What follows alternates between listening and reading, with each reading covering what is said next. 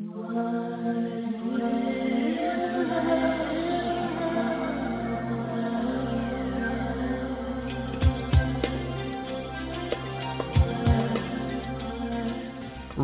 from the leading edge of humanity's consciousness evolution since 1997, this is News for the Soul, the #1 life-changing talk radio show in the world, according to Google, AOL, MSN, Alexa, and YouTube, and home to the largest totally free life-changing media library in the world.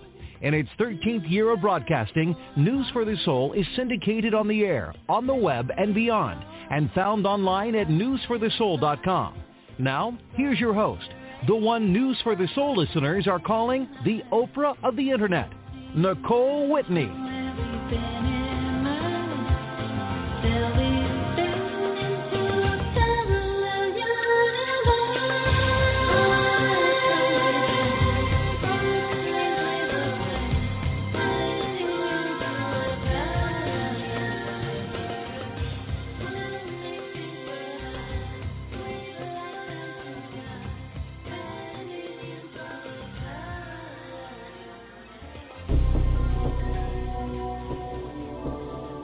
Welcome to News for the Soul, Dr. David Hawkins. This is Dr. Hawkins. Hi, Dr. Hawkins. How are you? Fine. I'm so glad we connected. I first heard about your first book when I was actually at a talk with Wayne Dyer, and he had been explaining to the audience that he had changed this book had just changed his entire path. Yeah. And then I heard several other speakers say the same thing at other events, and I thought, I got to check out this book. My understanding is you have been able to map out energy levels of consciousness. Is that right? It was based on the discovery of how to tell truth from falsehood as part of consciousness research. We discovered that we could tell truth from falsehood, and the basis of it is really the basis of consciousness itself. The field of consciousness recognizes truth. It doesn't recognize falsehood. So it's not true versus false test. It's a true versus not true. And because consciousness itself is totally encompassing of all of mankind, and it's outside of time, temporal time, we discovered we could find the truth or falsehood of anything, anywhere in time or place. Any person that ever lived, anything they ever thought, anything ever written, every piece of music. In fact, we're currently doing a book with 1,000 calibrations of everything from the ancient pyramids to all the great philosophers, the great artists, and all the aspects of current society. So it's a really incredible research tool. So starting from the beginning, how did you first come across this concept? Well, I myself had some what the world calls enlightening experiences very early, and they tended to recur and then became extremely overwhelming in my late 30s. What was happening? Well, the first one began really at age 3 when, out of total oblivion, I suddenly became aware of consciousness. I became aware of existence. I had no verbalization for it, but there was a non-verbal awareness of existence, and instantly up came the fear of non-existence. If I exist, then it could have come about that I might not have come into existence. So that's in spiritual work that's called the polarity of the opposites. It's a duality, and really it doesn't get resolved until very advanced spiritual evolution, calibration level about 850. That took me 50 years. And then in teenage, I had a near-death experience in a snowbank, and in those days, nobody ever heard of such things. But in the middle of a blizzard, I climbed into a snowbank to keep from freezing to death. And suddenly a warm, it was obviously divinity. A warm glow, ever-presence prevailed, and there was no personal self left. The only reality present was this infinite love, in which any personal self totally dissolved. And in following that experience, I never mentioned it to anybody. What would you say about it? And but there was a transformation. I completely lost all fear of death. I've never had a fear of death. World War II, I often got killed a number of times, and I had no anxiety about it. If you go, you go. I mean, it didn't make any difference to me. Wow.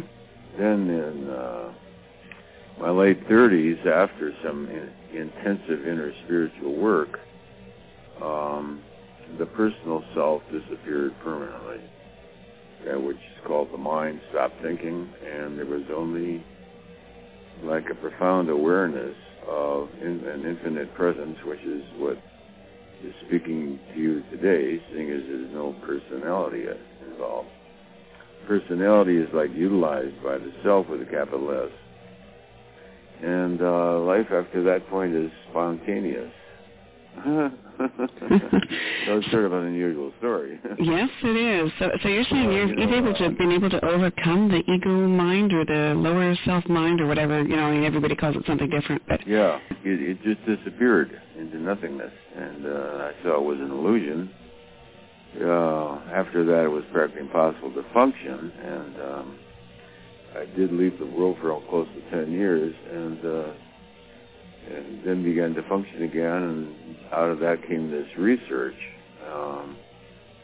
I attended a lecture on kinesiology, and when I saw the kinesiology, which chiropractors and holistic health practitioners use rather widely, I saw that the test was based on a response of consciousness. It was impersonal. And that led to the research, which allowed me to calibrate the levels of consciousness possible to mankind from 1 to 1,000. And we found that anything that on that scale that calibrates 200 or over was true, and anything under 200 was false. And that which is over 200 represented power, and that which is under 200, which is detrimental to life, represents force. So that was a staggering discovery. That plus the fact that you could go anywhere in time and calibrate anything. So I guess defining what you mean by power as opposed to powering over, you mean sort of self-empowerment or true power? No, their qualities are different.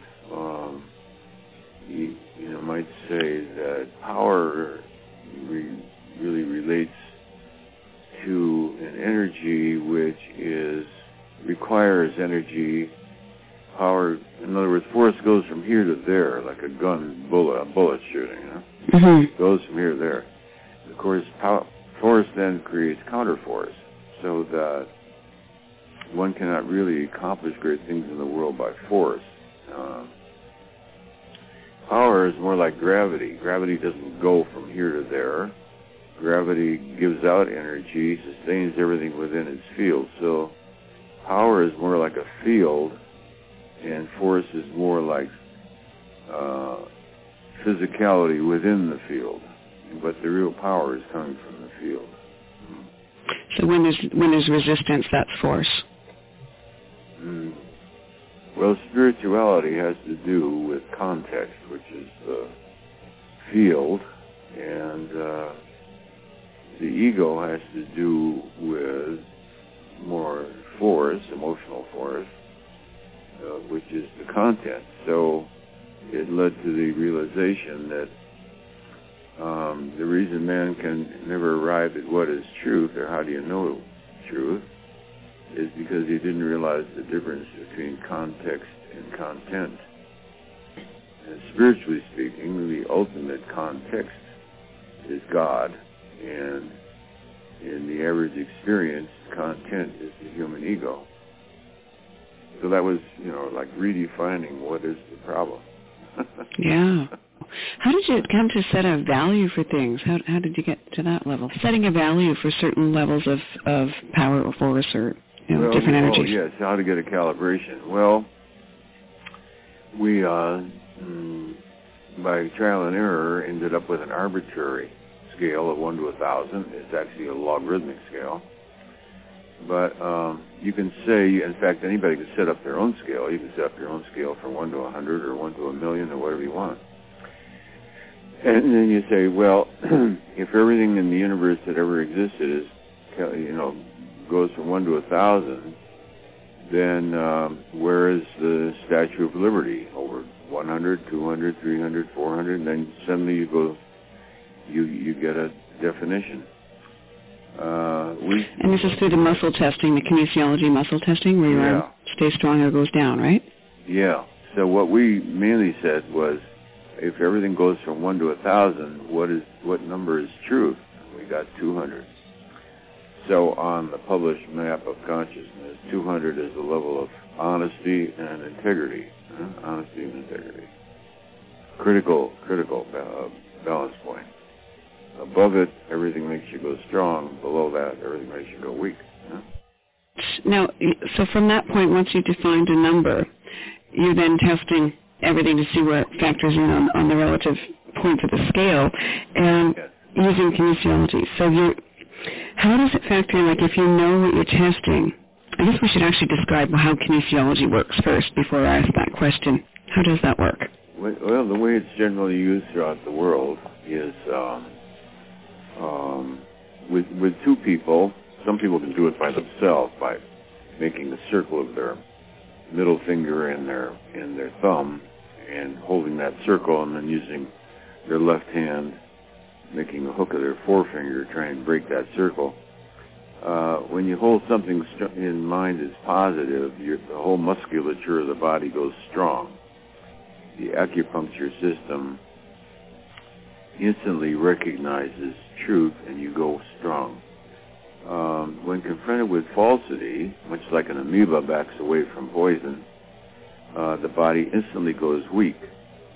Now, this weakness is transitory, very quick response, and the acupuncture system quickly rebalances itself. So to do the test, then, or what we do is two people. I ask the questions, and my wife will hold her right arm out parallel to the ground, and I press down with two fingers on the wrist of her extended arm, and I tell her resist. Okay, so the way I'll do it is I'll say, this radio program is integrous, resist. And if it's integrous, the person stays strong. If they're non-integrous, she goes weak, and we cancel it and tell them we can't talk to them. So did you test us? Yeah. So okay. Actually, the calibration comes considerably from intention. So we found to get accurate results, the two people doing the test themselves have to be integrous. Their personal level of consciousness has to calibrate 200 or over. Well, see, that was going to be my next question, is how does that factor in what they want the answer to be? Yeah, okay. So they both have to be over 200. And the intention of the question itself has to be integrous. So you can't use it to, like, make money on the stock market, because that intention would be coming from the solar plexus, gain, profit, money, etc. So one has to have a certain purity of intention. In other words, you're asking the question for the purpose of knowing the truth. So we discovered that the personal beliefs of the people doing the test have nothing to do with the response. That the response is impersonal. With this can be proven in a couple of ways. One is you don't have to tell the second person what you're holding in mind, and I often do it that way. I'll say, what I'm holding in mind is over 200, and her arm goes strong. It's over 300, arm goes strong. 400, arm goes strong. 440, arm goes strong. 450, she goes down. So, yeah, what I'm calibrating is probably around 445, maybe a book title. So they don't have to know what it is? No, so, the other person doesn't even have to know what it is. Also, the answer you get may be quite contrary to what you believe. And so I always say don't do the test unless you're willing to accept whatever that answer might be, which means you have to be dedicated to knowing the truth rather than affirming some positionality. So definitely not being attached to the outcome. Yeah. In other words, you have to be more devoted to truth. In other words, you have to be devoted more to God than you do to the ego, because the ego has positionalities.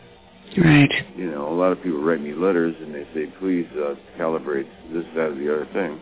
They don't really want to know that. All they want me to do is confirm some prejudice they have in their own mind that some spiritual teacher off in some remote area is the savior of mankind or something, and I don't want to tell them that he only calibrates 180.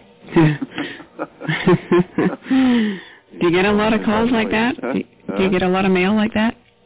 We try to discourage it, but we get quite a bit. Wow. Piles of books and propositions and papers, sad stories. What we do is we teach the people how to arrive at the answer themselves. And if they're unable to do it themselves, we give them a lot of references to people who do it and know how to do it. On the internet, for instance, under kinesiology, there's many references. You know, the original work was done by Dr. John Diamond, who wrote a book called Your Body Doesn't Lie. Later put out also as Behavioral Kinesiology. And there's the American College of Kinesiology. So I tell people, if you really want to know, go to kinesiology on the internet and study it, and that way you can discern the truth yourself. Mm-hmm. I am putting out a book, which I'm working on now, of 1,000 calibrations. It'll include most of the questions that people ask. So I tell them, well, in a year, that'll be covered in a book, or something. Oh, good. Okay. When's that coming out? Oh, that'll take me a good year yet. 1,000 calibrations. I mean, we've probably done 600-700 already. And by the time we wrote the book we've done 310,000 calibrations. Holy smokes. Mm-hmm. And what was the focus? I haven't read that one yet. What was the focus of the book That's the recent release, right? Of the trilogy. Power versus Force introduces the subject. And that book calibrates, I think, about 850, yeah. Then we took the subject further in the book, the second book of the trilogy, called The Eye of the Eye, meaning really spiritual discernment, and going to a higher level of consciousness, and the completion of the trip from the evolution of mankind. You might say the evolution of consciousness since its occurrence on this planet up to the present time, and up to its highest evolution as the great avatars, Christ, Jesus, Buddha. So the third book completes the evolution all the way to the maximum possibility of enlightenment in its highest expression. So it's really for the serious spiritual seeker. Book 1 appeals to a wide number of people. Book 2 is more for the spiritual seeker, and book 3 is for a person really who's dedicated to reaching enlightenment. Wow. So what number do you calibrate at? I don't calibrate myself. Has anyone done that for you? Oh, God, they always do that. Any idea where you're at, roughly? The book always reflects the writer's level of consciousness. So the calibration of the book tells you what the level of that consciousness is. Mm-hmm. And the book was? I think Eye of the Eye was, let's see, Power versus Force was 850. Eye of the Eye was 970. And I is 999.7. Oh, my. Mm-hmm. Well, that is high. When you tested our show, I'm curious. Hmm? I'm curious, when you tested our show, what number you got there? When I did what? When you tested our radio show.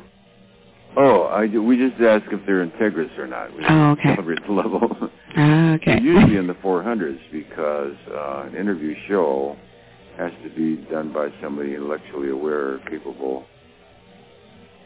So it's usually, you're almost always in the 400s,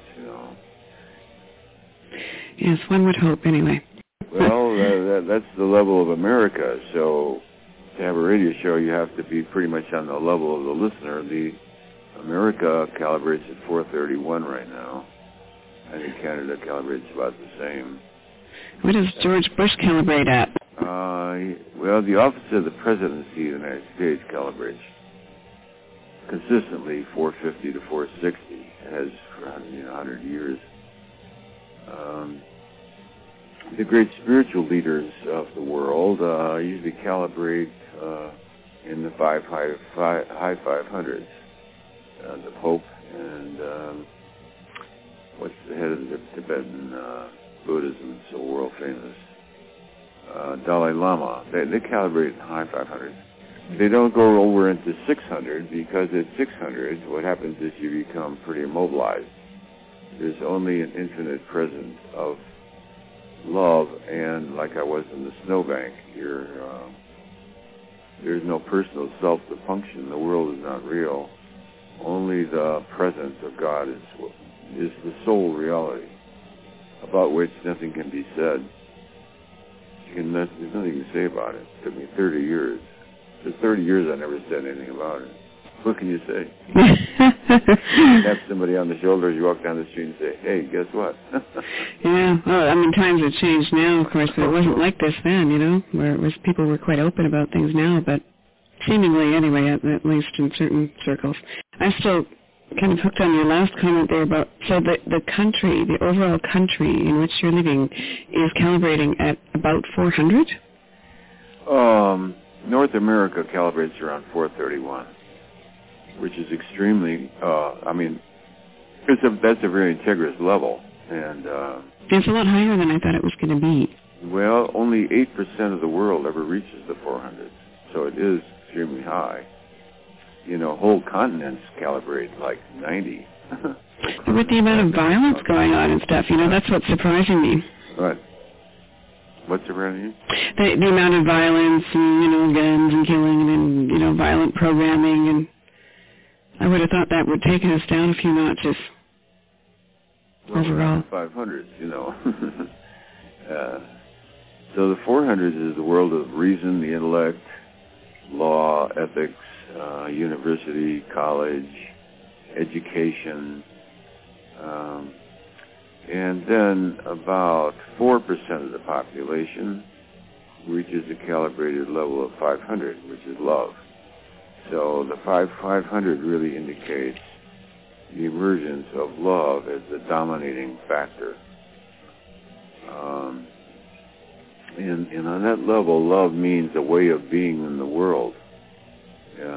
It's not an emotion like in love. It's not between two people. It's what you have become. And by consciousness level 540 is reached only by 0.4% of the world's population. And that's a level of unconditional love. Unconditional love means as a person assassinates you, you bless them and say, thank you, brother. Yeah, total law of allowing there. That's a big one to get to. Yeah. And then at 600, as I say, that's the traditional level of true enlightenment. Most people don't function in the world after that. The majority at 600 becomes silent, and you don't have to stay with your body, by the way. At 600, it's quite, you have permission. There's a standing permission to leave the body. There's no obligation at all to either leave it or not leave it. And the power to choose at 600, eh? The power to choose. There isn't anybody to choose. The choosingness seems to be operating of its own, perhaps some karmic momentum about whether you're going to breathe yourself, continue with the body or not. I remember being in that state one time in which that state recurred, and it was in the presence of someone else, and I realized that if I didn't reactivate the body, he would think I died. That was my father. And then I saw he would grieve because he believes in death. Well, in those states you realize no death is possible. But he would grieve, and so I breathed again. Wow. How old were you then? Oh, teenage. So no one else knew what you were going through in that age, eh? There was no one to describe it to. Near-death experiences were never heard of. The only spiritual literature I knew of where it was religious in nature, the experiences of the saints. Anyway, it totally transformed the personality. It was never the same after that. What other people take seriously seemed always to me as a joke. Wow. So you found that you didn't get caught up in the drama of the surface level of things? Well, after some years, there is the capacity to re-energize what I guess Jung would call the persona. The personality, which is not yourself, interacts with the world, but it does so spontaneously, just like your body does that. Your body functions spontaneously after that, and you just witness it, and so does the what the world would call personality. The interaction with the world, the capacity to verbalize. So to re-enter the world is not easy, and to this day it takes energy to enter into the world of form, language and verbalization and logic and all that. But one becomes adept with it. It's like focusing one's energy without, instead of allowing it to be just within. You know? Although sometimes it goes within, and I don't know what people are talking about, frankly. Kind of go into a different space for a while. Talking about. Some kind of nonsense, anyway. But I noticed the personality, one style it has is it's endlessly humorous, and the humor comes up of its own. No, I don't think of jokes or anything like that. Just the most amazingly funny things come through, and it's just a way of being in the world. I'm definitely convinced that God has a sense of humor. It's an irrepressible sense of humor, and it sees paradox all the time, and that's why it's always laughing. Because it sees the paradox between the real and the imaginary, which the world calls real. You know, people will say, well, don't you worry about war and all that? Well, because from my position, life and death are all the same. It's immaterial to me. So what is your perspective of that right now? It's not very strange. You understand what I'm saying? That life and death are all the same. Whether you have money or don't have money, whether the body survives or doesn't survive, is not comprehensible to ordinary consciousness. It sounds sort of somewhat mad, like a Zen master sort of, has the same attitude. Whether the body continues or not is really irrelevant. Why? Because the body's not who you are, and the body is obviously a product of this world. It's just a part of the evolution of the animal kingdom, and so it's sort of like a pet. Instead of being me, it's a pet, Everywhere I go, this body follows around, so I've gotten used to it all these years. That's a good way of looking at it, yeah. Well, we have a lot of conversations like this on this show, but I mean, this sort of reframes it in an interesting way. Mm-hmm. We should actually give out a website. We've got a link on our site, actually. People can actually find your books on our site and website and all of that. But do you have a particular one that you want to give out, any contact information?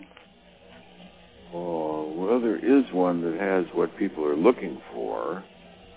It's called www.veritas, V like in Victor, ERITAS, pub.com. www.veritaspub.com. Okay, so they can get more information about your latest work there and everything? Yeah.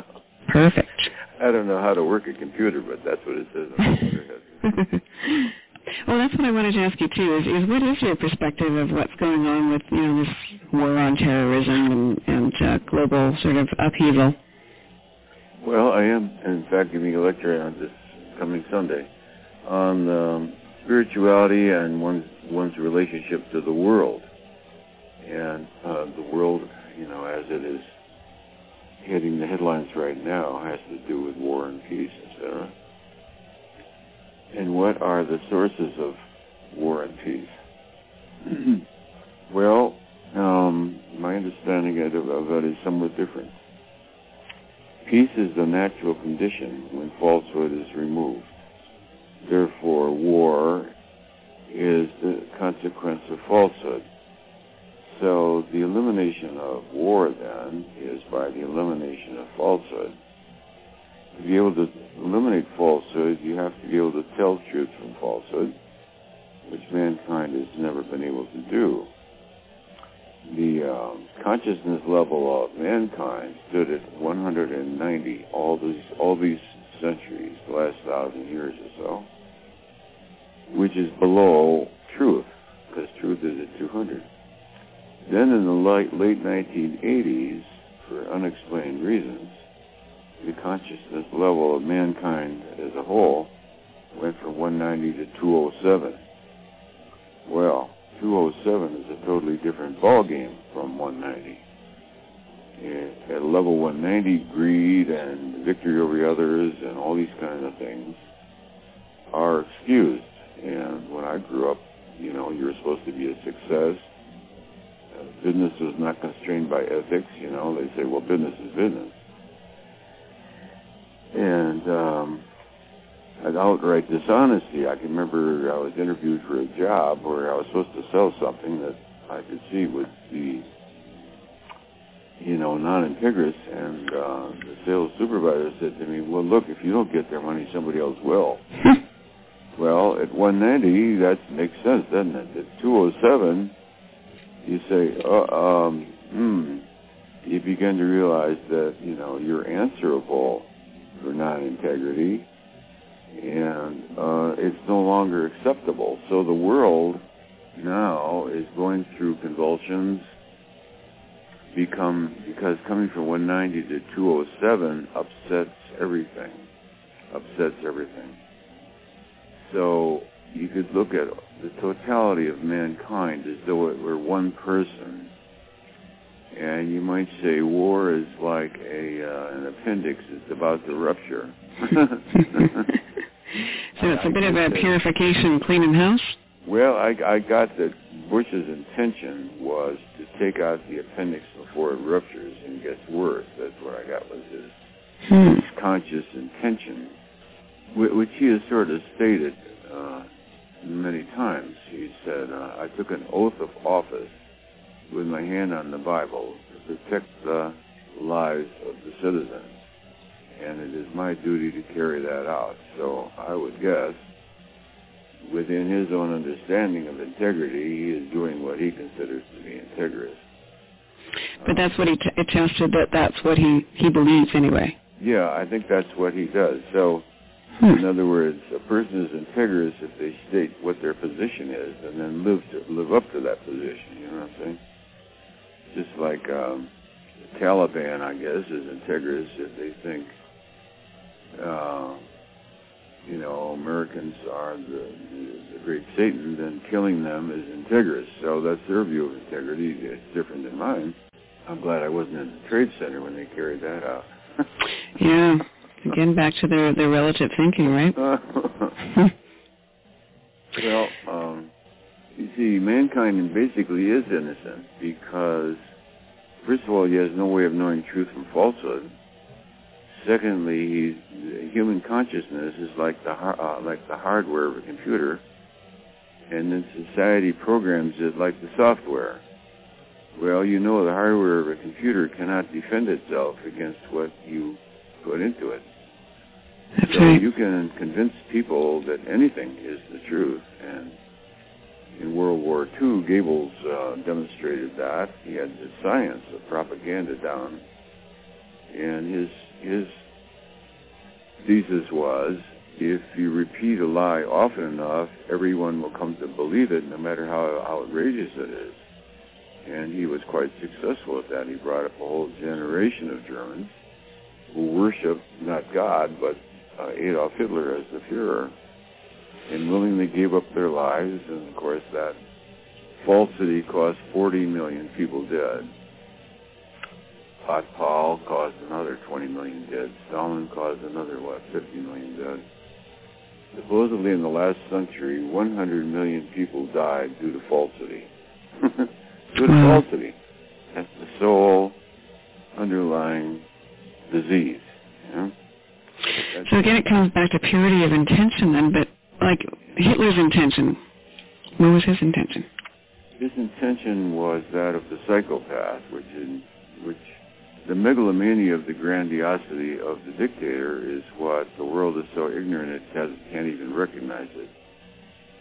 They think it's a leader when it's obviously a megalomaniac that will happily kill the whole populace. In fact, say that they deserved it. Hitler wanted to just destroy the German people. They didn't deserve to live because they'd lost the war. So the degree of megalomania, don't forget I was a psychiatrist for 50 years, and very few people other than experienced psychiatrists really realize that the serious psychopathology of a megalomaniac, that they'll sign a treaty one day, and as you walk out the door, they're already laughing at you. You can go back in history and say when Neville Chamberlain signed the peace agreement with Adolf Hitler prior to World War II, what was Hitler's response when he walked out the door? It was that of scorn. What an idiot. That's what he said. He really doesn't think I'm going to go along with this treaty. How stupid can you be, So the naivete, I think, of decent people is that we expect other people are going to play by the Marquis of Queensberry rules. They have no intention. They are street fighters. And hitting you below the belt is exactly what they intend to do. So we tend to project our own personality on other cultures and presume they are like us. They are not like us at all. Not the same values. Even the value of life itself is not valued in many societies. You don't even value being alive.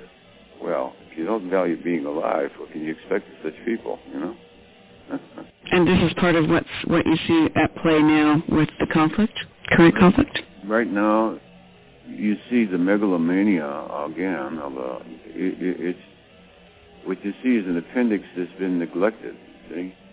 And finally it festers, and then the world has to react, and the balance of power shifts around. Well, the world's been at war throughout all of recorded time. There's no time in human history when there wasn't a war going on. In fact, at this time, people think Iraq is the only war. Iraq is not the only war. There's been half a dozen other wars going on for 20 years, and the media, it just doesn't catch the glamour of this war. This war is very glamorous. Wars are glamorous.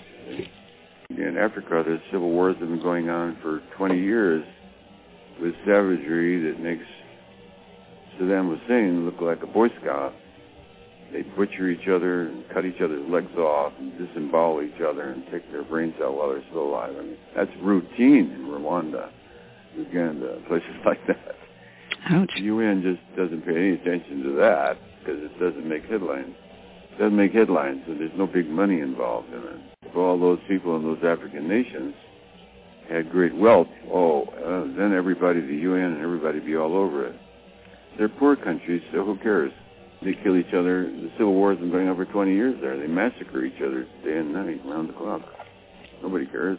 Have you ever worked out what the calibration is of the mainstream media? It's in the 300s. That high, huh? Yeah, well, it is. Not all the media, but... What about news in general? Some of it's up around 400 or so, but the main media is in the 300s. NBC News, CBS News, all those, So that's above 200. That's Integris. It's not highly intelligent. Highly intelligent would be in the 400s. So what they consider a balanced view is often quite skewed. Yeah, well, one thing we've noticed with questions and interaction with our show, particularly since 9/11 and since, the war on terrorism and all this stuff, is people's trust level, because they're awakening more and questioning more, their trust level of a lot of things seems to be questioning, everything. And we get a lot of questions about, whether to trust the official story, whether to trust any mainstream media coverage, and where the information is really coming from. They're questioning everything, basically, which I guess is good in the sense of waking up. So what would your take be on that? Yes, I think the effect of this war is everyone on the planet more or less re-examining their own view of ethics, morality, responsibility. What is the difference between nationalism and patriotism? I think everybody's sort of re-examining their values. It's like a confrontation, a moral confrontation. Mm-hmm. And therefore, it certainly has a certain therapeutic value.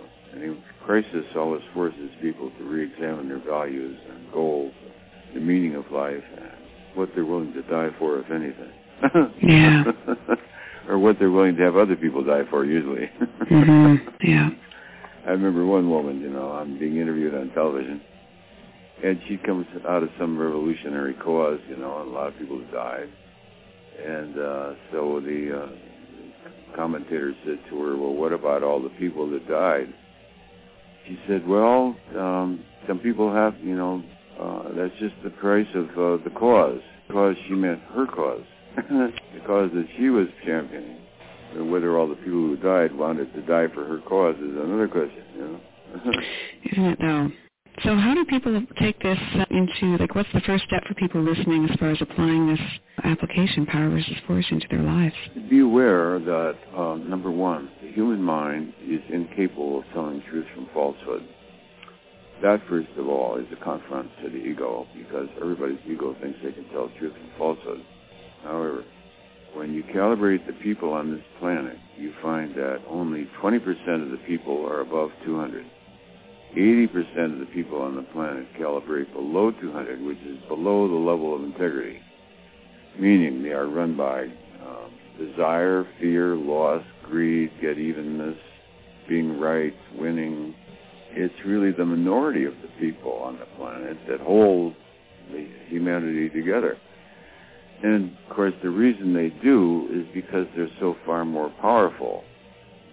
So when you calibrate these energies, you're calibrating levels of power. People at the bottom are very destructive and more numerous than people at the top. But the people at the top have more power in that their consciousness tends to dominate the field. So people who are dedicated to peace, sincerity, compassion, love, charity, they radiate into the world an energy field which counterbalances thousands of people who are thinking negative thoughts. The negative thoughts are weak. They're weak by comparison. So all you need is one field of gravity to hold the whole universe together. So those elements in society which uphold truth then tend to counterbalance so that the world doesn't disappear into self-destruction. We're close to it. In the 80s, the Russians had a great super bomb design, which if they lost the war with the United States, would destroy all life on Earth. And they were actually into this super nuclear bomb. How intelligent is that, eh? Yeah. We'll show them. When you look at the degree to which the human mind is prone to madness, the way, right now, on the other side of the world are people who believe that, the suicide bombers, that, you go to heaven if you blow up a busload of 30 children on the way to school. I mean, that's madness of such an extreme degree. Extreme degree. I mean, really extreme. And that thousands of people can actually believe that is frightening, to tell you the truth. It's frightening to think that. The bottom line is we can evolve to higher levels, right?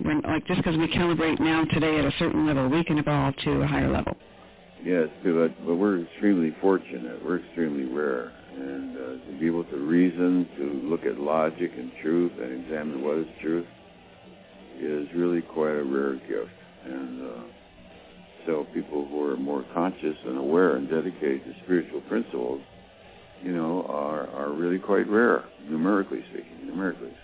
But their power on the planet is quite enormous. So true power, much stronger than force, and grow as our awareness goes up. Is that right? That's the evolution of consciousness. And the spiritually oriented person, their consciousness is moving faster than the rest of the human race. So they're often at some disparity with the way the populace may view something, because they're moving ahead. And their goal is not worldly gain, but internal realization of the truth. And so their goals are somewhat at disparity. The world is primarily interested in being right and winning. Those are the only two things they really care about. Win and be right. Well, we have our work cut out for us, don't we? But I thank you for joining us today. This has been a very enlightening hour, and I hope we can do it again. I'd love to talk to you when your next book comes out. Okay, thank you so much. All right, thank you, Dr. Hawkins. Bye. Okay, bye. Well, may I say that I have heard this before, and the chat room is reminding me of this, but that you're considered the Oprah of the Internet airwaves. I would say so. You're bringing so much information, and your own angel network, like Oprah has her angelic network. Yours is spiritual network, and it's powerful. Hey, this is Dave Morehouse, and you're listening to News for the Soul. Hi, Nicole. I just think you're awesome. I love your show. I just wanted to let you know that you're great. And thank you for your show. Thank you for your love. Thank you for all the people that you have on life. I've just been enthralled. I've listened to, so much in the art. I have turned so many people on to listening. I just think it's fabulous, and definitely want to be able to support you in your endeavors. Nicole, it's Chris Angel. Nicole, congratulations, you're back on the air. I've just listened to the Jay-Z interview. First of all, I've just got to absolutely compliment you on giving one of the most unbelievable interviews. I've never heard somebody wink or pick somebody out of themselves and sum themselves up in 1 hour. It was a work of genius, Nicole. No wonder these people are like after the thing talking about you and saying how wonderful it was. It was incredible.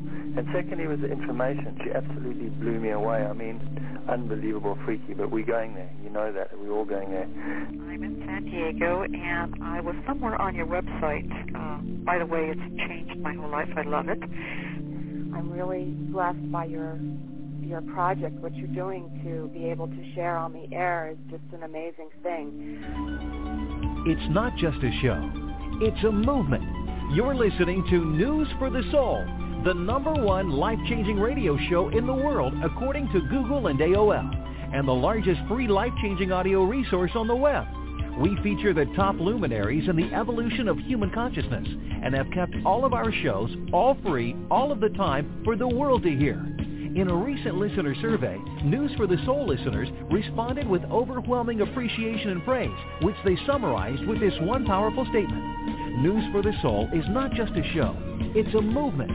Go to newsforthesoul.com to see for yourself. That's newsforthesoul.com. How would you like to learn how to bend metal with your mind for real? Well, you can. News for the Soul is home to the one and only Spoon Bending Kit, an instantly downloadable digital gift that contains 2 hours of audio and visual instructions designed to get your mind out of the way and teach you how to truly affect solid matter just with your thoughts. Find out once and for all how you are affecting your reality with every thought you think. Don't let anything block you from creating the life that you want. Download the newsforthesoul.com Spoon Bending Kit today. Just go to newsforthesoul.com right now. That's newsforthesoul.com. For years, News for the Soul listeners have had a direct experience with their power to create their reality through our exclusive Spoon Bending Kit, a mind-over-matter training that teaches you how to bend metal with your mind for real. Well, what if you can use that same technology on your finances? What if you can take your same intention power and use it on the so-called recession? Well, you can. News for the Soul has just announced the release of its newest life-changing kit, the Prosperity Kit. We have combined the intention technology of our spoon-bending kits with a decade of research to create a program that has the power to change your financial life.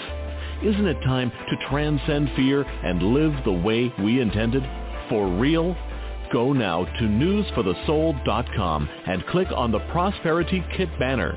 That's newsforthesoul.com. It's not just a show. It's a movement. You're listening to News for the Soul, the #1 life-changing radio show in the world according to Google and AOL, and the largest free life-changing audio resource on the web. That's newsforthesoul.com. Circumstances don't matter. Only, underline, underline, underline, underline, underline, underline, underline, only your state of being matters. Big, fat, period. Exclamation point. When someone says, well, I simply got into the state where I believed I would simply receive more checks, your physical, logical, reasonable mind goes, well, where the heck are they supposed to come from? I haven't done anything to earn that money. What are you saying? That some stranger just suddenly going to get into his head to pop a check in the mail to me for no reason whatsoever, and I'm just going to go to my mailbox and open a check that comes from a total stranger that's suddenly giving me exactly what I want? Yes!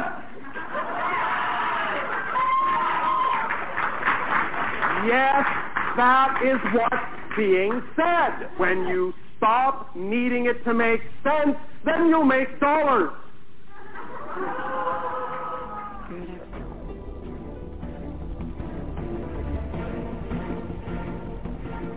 Tonight on the show, James Ray is back. The quote-unquote practical mystic has some tales that are more out on the limb tonight. You're not going to want to miss any of this discussion. Let's go now to our interview with James Ray. Hey, this is Dave Morehouse, and you're listening to News for the Soul. Thank you, Nicole. It's great to be back. Always a pleasure. Where do we begin? It's been very transformative for me, as we talked about last time. We're in this window, as you know, between now and 2012, which gives us just a little bit more than 6 years. I go off on my grand adventures to study with the ancients and to study the mystery schools and to have altered states of consciousness and to continually decrease resistance in the zero-point field so that I can continually become greater and greater aware and greater a practitioner of bringing into alignment my thoughts, my feelings, and my body or my actions and emotions. And to the degree you do that, you literally create anything and everything you want. Because he's here, he's back, and we're excited about that. Dr. Bruce Lipton, who you recall... to meet the demands of the outside world. Now, all this is getting complicated except for the fact that a human is made in the image of a cell. And why that is interesting, because then from that parallel story, I would have to say, well, then the skin of the human is the brain. And in fact, it is. And that's from an embryology point of view, that the human brain is derived from the skin. So I'm going through these thick woods, and after walking about 100 yards or so, I saw it. I saw the big black bird just as in my dream. And, I'm not exaggerating. This bird is 4 feet tall. Well, I saw pictures of that at your event, right? Mm-hmm. That's the bird you're talking about? Yeah. Have you got pictures in the book? Yeah, there's a picture in the third book.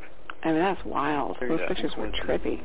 Tom Campbell is back, the physicist and author of My Big Toe Trilogies. That's Theory of Everything. And the website is my-big-toe.com. And we're here for another amazing out-there discussion based on science and research that Tom has done. Welcome back, Tom Campbell, to News for the Soul. Well, thank you, Nicole. It's my pleasure to be here. That sort of research out at Monroe Laboratories, what it was called at that time, wanting to understand these phenomena such as... Hello, everybody. Welcome to News for the Soul. This is Daniel Brinkley. is Nicole Whitney, News for the Soul, life-changing talk radio from the uplifting to the unexplained. Okay, everybody, take a deep breath. We know that we choose to come to this world, and we're chosen to come to this world, and we've come for breath. We breathe in for ourselves and out for spiritual unfoldment. And as we breathe these moments, let's open up our heart and open up our souls, and let the true awareness of News for the Soul make its impact now and forever.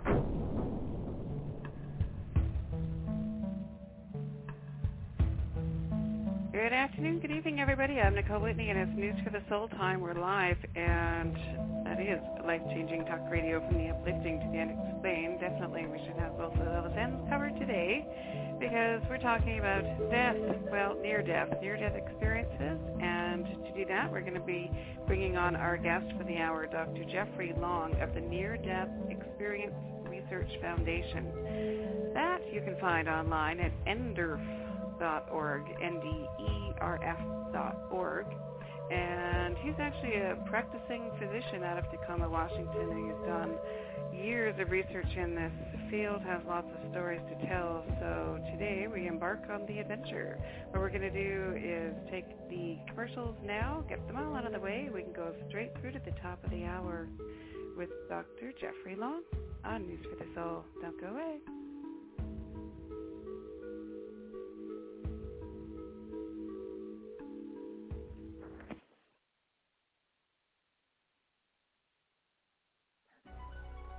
It's not just a show. It's a movement. You're listening to News for the Soul, the #1 life-changing radio show in the world according to Google and AOL, and the largest free life-changing audio resource on the web. We feature the top luminaries in the evolution of human consciousness and have kept all of our shows all free all of the time for the world to hear.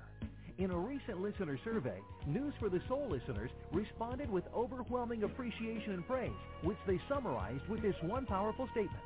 News for the Soul is not just a show, it's a movement. Go to newsforthesoul.com to see for yourself. That's newsforthesoul.com.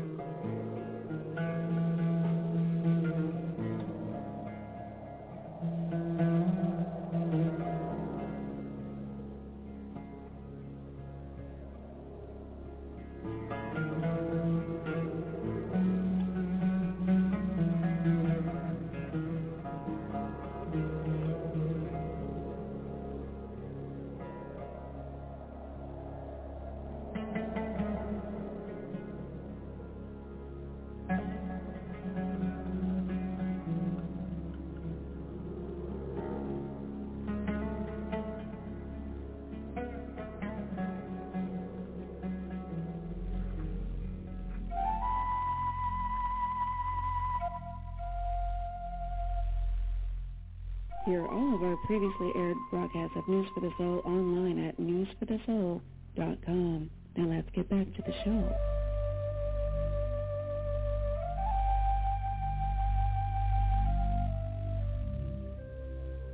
And we're back. I'm Nicole Whitney, and this is News for the Soul. We're live.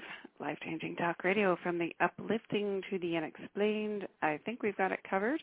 And I think we've got Dr. Jeffrey Long on the line now. As we mentioned before going to break, we're talking about near-death experiences on News for the Soul. Now, Dr. Long has done extensive research. You can find him online at nderf.org. And let's welcome him on and start the adventure. Dr. Long, welcome to News for the Soul. Well, it's my pleasure to be here. We've got a lot to talk about, believe me. We do. Well, this is one of our favorite topics here because, of course, it's one of the most fear-generating topic, for the mainstream kind of world. And you've done a lot of research as far as what happens potentially after we die. So I want to start kind of how you got into this, what drew you to doing this work, this research.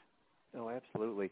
And that's a really good question. Here I am, a physician, and from all of you that have interacted with physicians. We're very evidence-based people. We tend not to believe things that are outside of reproducible, everyday, somewhat narrowed reality type of thinking. And yet here I am as a physician that is studying extensively near-death experience. Well, the way I got started actually is quite interesting.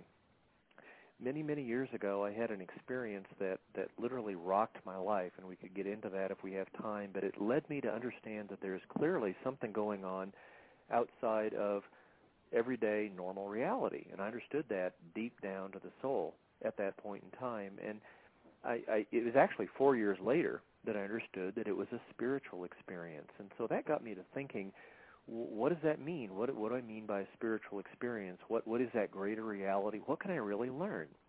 And so part of that journey, part of that search led me to develop the Near-Death Experience Research Foundation. And so I set up a website.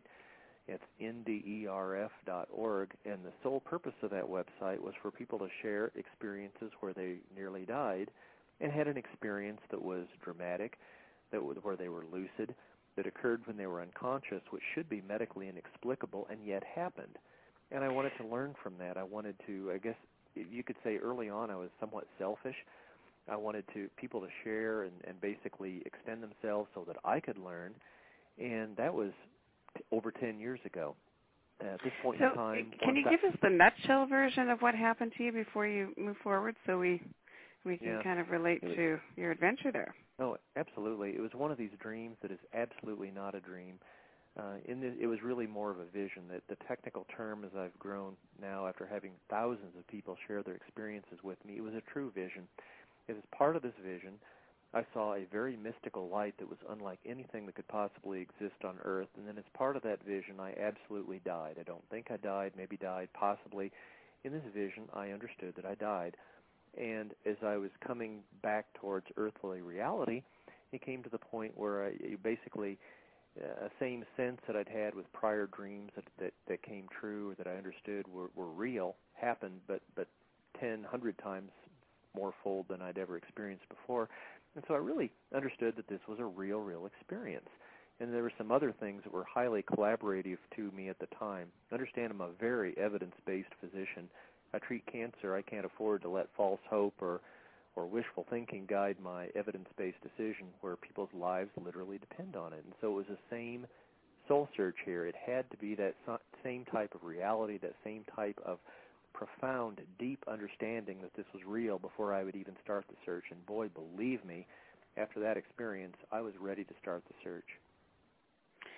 So you put the website together and started searching just over a decade ago. Mm-hmm. What kind of, how did you start collecting the stories? Well, I was curious. After a period of many, many years, I came to understand that I had a spiritual experience and that there was something more going on in the universe than you could necessarily measure or objectively quantify by every scientific tool that I had been taught my entire life, that there was much going on in terms of us as beings than I had ever been taught in medical school. And so as part of me learning that, I turned to the greatest mentors that I possibly could, that being people that have actually had near-death experiences. So in August 1998, I set up the Near-Death Experience Research Foundation on NDERF, and that was the beginning of the journey. And what did you start finding out? Well, I was open-minded.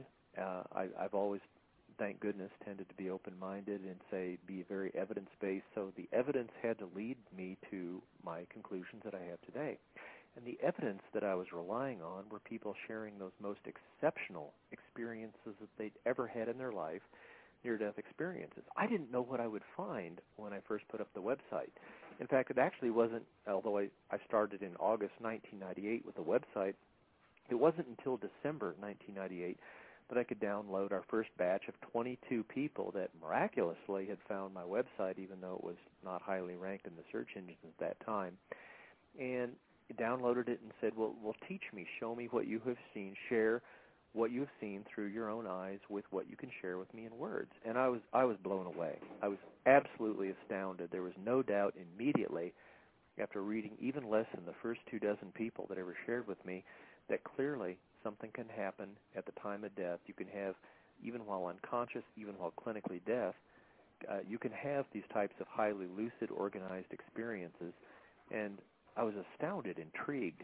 Even back in 1998, there seemed to be an amazing pattern to these experiences. I was astonished, and I wanted to learn more. So I encouraged people to continue sharing on the website. And now today, 1,600 people have shared near-death experiences. So now I've learned, shall we say, one heck of a lot more. So, I mean, I'm trying to kind of go back in time a little bit as you're talking because, these were, now it's sort of become a stereotypical image of, leaving the body and going down the tunnel of light and the life review and all that stuff and the being of light at the end of it. Is this sort of still the typical vision that happens most times? Well, I have to admit something. Here's a true confession. I also had that stereotypical view of near-death experience when I started researching this. I'd read Raymond Moody and some of the other very early works about near-death experience, and there's sort of a media model about near-death experience that's really pretty much exactly as you just described to the listeners. You have that out-of-body experience. You see your body often not breathing, often without a heartbeat. You go through the tunnel. You may have intensely positive feelings. There's that mystical light at the end of the tunnel. You may encounter deceased relatives. You may have a life review. Very often there's that border or seeming end of the experience where a decision has to be made about returning to Earth or not. And interestingly, most people don't want to return at that point in time because they really understand they're in a place far better than Earth. And yet, for a variety of reasons, people do return to Earth, and then some of them tell their tale with us. And so even though, as you say, there's a stereotypical or a preconceived model of the near-death experience, let me assure you and your listeners that there are no two near-death experiences that I've ever encountered out of over 1,000 that are absolutely the same. Every two near-death experiences are absolutely different. And yet, throughout, by the time you review that many near-death experiences I have, that type of consistency, that type of pattern is overwhelmingly clear. There's no doubt that that's a part of the pattern, even if no two near-death experiences are the same. Interesting. I don't know if you were aware, but for the first 2 years of News for the Soul Radio, my co-host was Dannion Brinkley, so of course I had picked his brain extensively on the issue whenever I could. I know Dannion well. I've met him personally. He's a heck of a great guy. I used to call him famous dead guy. yeah, so maybe famous dead guy times two. He died twice, as you know. And but he definitely had that sort of pattern happening in his. So what other things have you found over the years then that don't fit that pattern? Well, again, since no two near-death experiences are the same, we found a whole lot about this. I guess what's more impressive is that there really is a pattern. I mean, when your heart stops beating, when you clinically die, of course, once your heart stops beating, immediately blood flow stops flowing to your brain. I mean, obviously.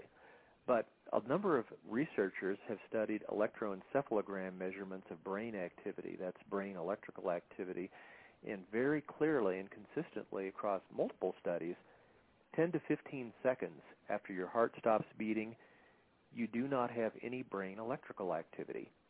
So therefore, at that point in time, it is absolutely impossible to have a conscious, lucid, organized experience. You cannot have a memory at that point in time. It is. The way we understand medicine, the way I was taught medicine, it is medically inexplicable, and yet that is the time that people have near-death experiences. That's the time they're in that out-of-body phase. They see the resuscitation efforts. We've had, if I had a nickel for every near-death experiencer that described a flat EKG measurement of their heart activity over and over and over. So there's no question that that's the time that it really happens. This should be impossible, and yet thousands and thousands of people, in fact, a Gallup poll published in 1982 suggested that about 5% of Americans have had a near-death experience. So millions of people, and undoubtedly many people listening to this show tonight, have had a near-death experience. It should be absolutely medically inexplicable. There's no medical explanation at all, and yet without any shadow of a doubt, it's really, really happening. You as a physician, too, I mean, have you encountered this with patients? You know what's really interesting is that as a physician, I am very aware, and let me back up a little bit. Physicians all have medical specialties. My medical specialty is radiation oncology. I use radiation to treat cancer. I'm a specialist.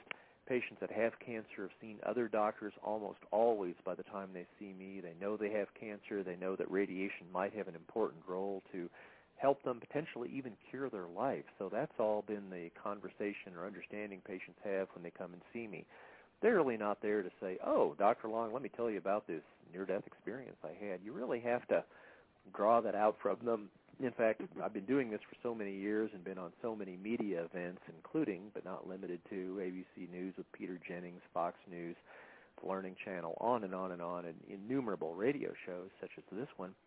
So probably more often than not, when people are aware that Dr. Long has studied near-death experience, it's not because I tell them or because they ask or because they feel so moved at the time of our consultation or physician-patient interactions to share it. It's because they talk to other staff, and they say, hey, you know, that Dr. Long, you ought to talk to him if you've had a near-death experience. He's interested in that. Or much more commonly, they go to the website and say, well, if I'm going to trust my life to this Dr. Jeffrey Long, who is he? And then learn something from him on the Internet. And, of course, if you go to the Internet, my near-death experience website is so prominently there that it's very, very obvious very quickly to anybody that looks up my name that that's my interest.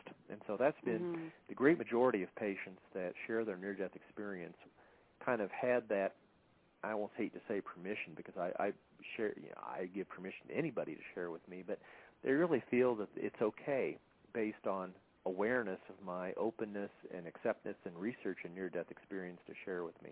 And that's how it happens. So putting all this together over these years of collecting the research and the stories, maybe give us a couple examples of something that just really made you know that there was something huge going on here, that this was real and absolute. Okay. That's a great question, and I will tell you my very first near-death experience I ever encountered as a physician. I was back in Iowa City, Iowa, where I did my residency training. And in the wintertime in Iowa, guess what? There's not a whole heck of a lot you can do. You go out and throw back some brews like a lot of other people do in Iowa City. But I had some friends visiting from Chicago, and my friend had a wife. I knew him from college. I was in my residency training in my medical specialty of radiation oncology. And my friend's wife was there, and she was just flipped off that she had an allergic reaction while she was undergoing an operation and coded and died on the operating table, and that was all she said. Well, I said, huh. She said that in such an odd and mystical and almost questioning manner, and I didn't get it. So I paused for 30 seconds, and literally my entire future research potential laid in limbo as I thought about whether I would or would not ask that one critical question. I finally did after about a half a minute. I said, and I knew I would potentially feel stupid about asking this, but I said, hey, you know, I'm a doctor. I could blame it on a few brews I threw back. So I asked the critical question, okay, you died on the operating room table. They measure that with heart beats, you know, that you're monitored very carefully. When they say you die, they know they died. So you died on the operating room table. Did anything happen after that? Did anything possibly happen? And, you know, I thought that was stupid. I mean, you're under general anesthesia, so you can have no memory during that time, right? And you have a cardiac arrest. Remember I said in 10 to 15 seconds your electroencephalogram goes flat and you can't have a memory, right? So you have two independently functioning reasons why she could not possibly have had an organized memory of what happened next. But I asked, and that was the most significant, profound, and meaningful question potentially I've ever asked in my life. And she said immediately after I asked it, well, yes, I do have a memory. I do have a recollection. She had what's very typical of near-death experiences, even though she had absolutely no possible reason medically for her to have an organized memory at the time, she believed me she did. She had a classic out-of-body experience. She saw the frantic resuscitation efforts going on. Now, her near-death experience was amazing in the fact that her consciousness drifted from that point out of body outside of the operating room into the nursing area where she had been an inpatient at the hospital. And from that vantage point, she could see and hear what the nurses were saying at the time she was clinically dead, under general anesthesia, and being resuscitated far away in an operating room. And if that doesn't boggle your mind, it should. Mm-hmm. And she was right. I mean, she later confirmed everything she saw. Went through and, a tunnel, I've heard a lot of light. stories like that where people went into other rooms or confirmed things that they couldn't have known, Sure. that were going on while they were out. We've heard a lot of those stories, so that certainly gives absolutely. you pause. Including from Danyan. Yeah. I mean, everybody needs to take a step back and say, even though you've heard those stories, take a step back and understand that is absolutely, impossible is an overused word, but if you're under general anesthesia, if you have no blood flowing to your brain, to have a highly organized conscious experience where your consciousness is outside and far removed from that area, and furthermore, if your observations are absolutely later proven to be correct, that is impossible. And that's exactly what I heard on my first near-death experience. That's what I heard relayed to me. And I said, and then she went through the tunnel and had a life review and, met all sorts of deceased relatives and very, very intensely positive, pleasant emotions as is typical of near-death experiences. And I said, this is incredible. I said, if that is true, if upon hearing my first near-death experience, hearing what undoubtedly your listeners have heard in the past on this show, if that's really true, then that really changes my view of the universe. And that's what led to me developing my near-death experience website and learning more about it and basically trying to nail down, is this true or is this not? And that's been my journey for the last 10 years. Well, that's the thing. It has to change your view of the universe if that many people are having things that you can confirm and back up and compare with scientific data. I mean, what about all of these theories that they throw at you as far as what might be causing these so-called near-death things? I mean, they call them hallucinations or dream state things, or Okay, well, I hesitate to interrupt, but you mentioned two words: hallucinations and dreams, and I want to review, to the extent we have time, every possible alternative explanation for near-death experience that you can possibly come up with. So let's start with those two. Hallucinations, medically speaking, hallucination is an unreal perceptual experience, which the bottom line is has no basis in reality. I've talked to innumerable patients that have had hallucinations under a variety of circumstances, due to lack of oxygen, due to drug experiences, due to psychotic separations. What is extremely clear to me and every other researcher, and there's been a whole bunch that have looked at this, is that, and even at this point in time, even the most stern and rigid skeptics of near-death experiences, none of them, including myself or anybody else, believes that near-death experiences are hallucinations. Clearly, there's something going on that is absolutely apart from what we medically consider to be a hallucination. I could talk for literally an hour on that. I won't. I could talk your ears off. You want to keep your ears on. So do your listeners. So let's, trust me on this, that no skeptic that exists in the world today thinks that near-death experiences are hallucinations. But what about dreams? You've had dreams. I've had dreams. Every one of your listeners has probably had a dream where they had some type of a remarkable, dramatic experience. They may have felt they were in a different world. I mean, mammothly different from everyday earthly reality. Why aren't near-death experiences dreams? How do I know? Well, let me tell you. The very first survey, when I put it up on the website to study near-death experiences, I asked the very open-ended question, was your experience dreamlike in any way? And I deliberately worded it that way because I wanted people to say, yes, it was dreamlike if it was dreamlike in any way. And that's actually biased, the way I worded the question, for people to say if it was dreamlike in even a microcosm, a fraction, a minutia part of the experience that was dreamlike. I wanted to hear about it. And do you know why I'm no longer answering that question? Do you want to know? Okay. Because the feedback I got from that was overwhelming. Virtually everybody that answered that said not only no, but hell no. It's like, don't you understand? Don't you get it? I mean, this wasn't even close to being dreamlike. I mean, virtually everybody's had dreams. So people that have had near-death experiences that shared on my website, virtually all of them have had dreams, and they know the difference. They can compare and contrast them. If they were at all similar in any way, I would expect to see some significant percentage of positive answers, affirmative answers. There were none, essentially none. Virtually everybody said no, no way, there is no resemblance at all. And so the bottom line is our work, consistent with the work of multiple other researchers, is absolutely clear. And in fact, I might add, even the sternest, most unreasonable and hardcore, bizarre skeptics of near-death experience no longer think that near-death experiences have anything to do with dreams. They don't. People that have had near-death experiences know that. They've told me times hundreds. There is no resemblance between a near-death experience and a dream. None. Absolutely none at all. Well, also you were saying if there's no brain activity at the point, you're talking about after that point, how could they be dreaming anyway? Yeah, you raise a really good point, and I'm glad you brought that up. If you have a flat electroencephalogram, which is a measure of brain electrical activity, you can't dream, you can't think, you can't have even fragmented memories.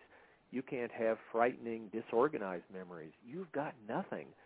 Flat is flat. I mean, we all watch the TV shows and the movies where electroencephalograms go flat. Well, that tells you there's no heart activity.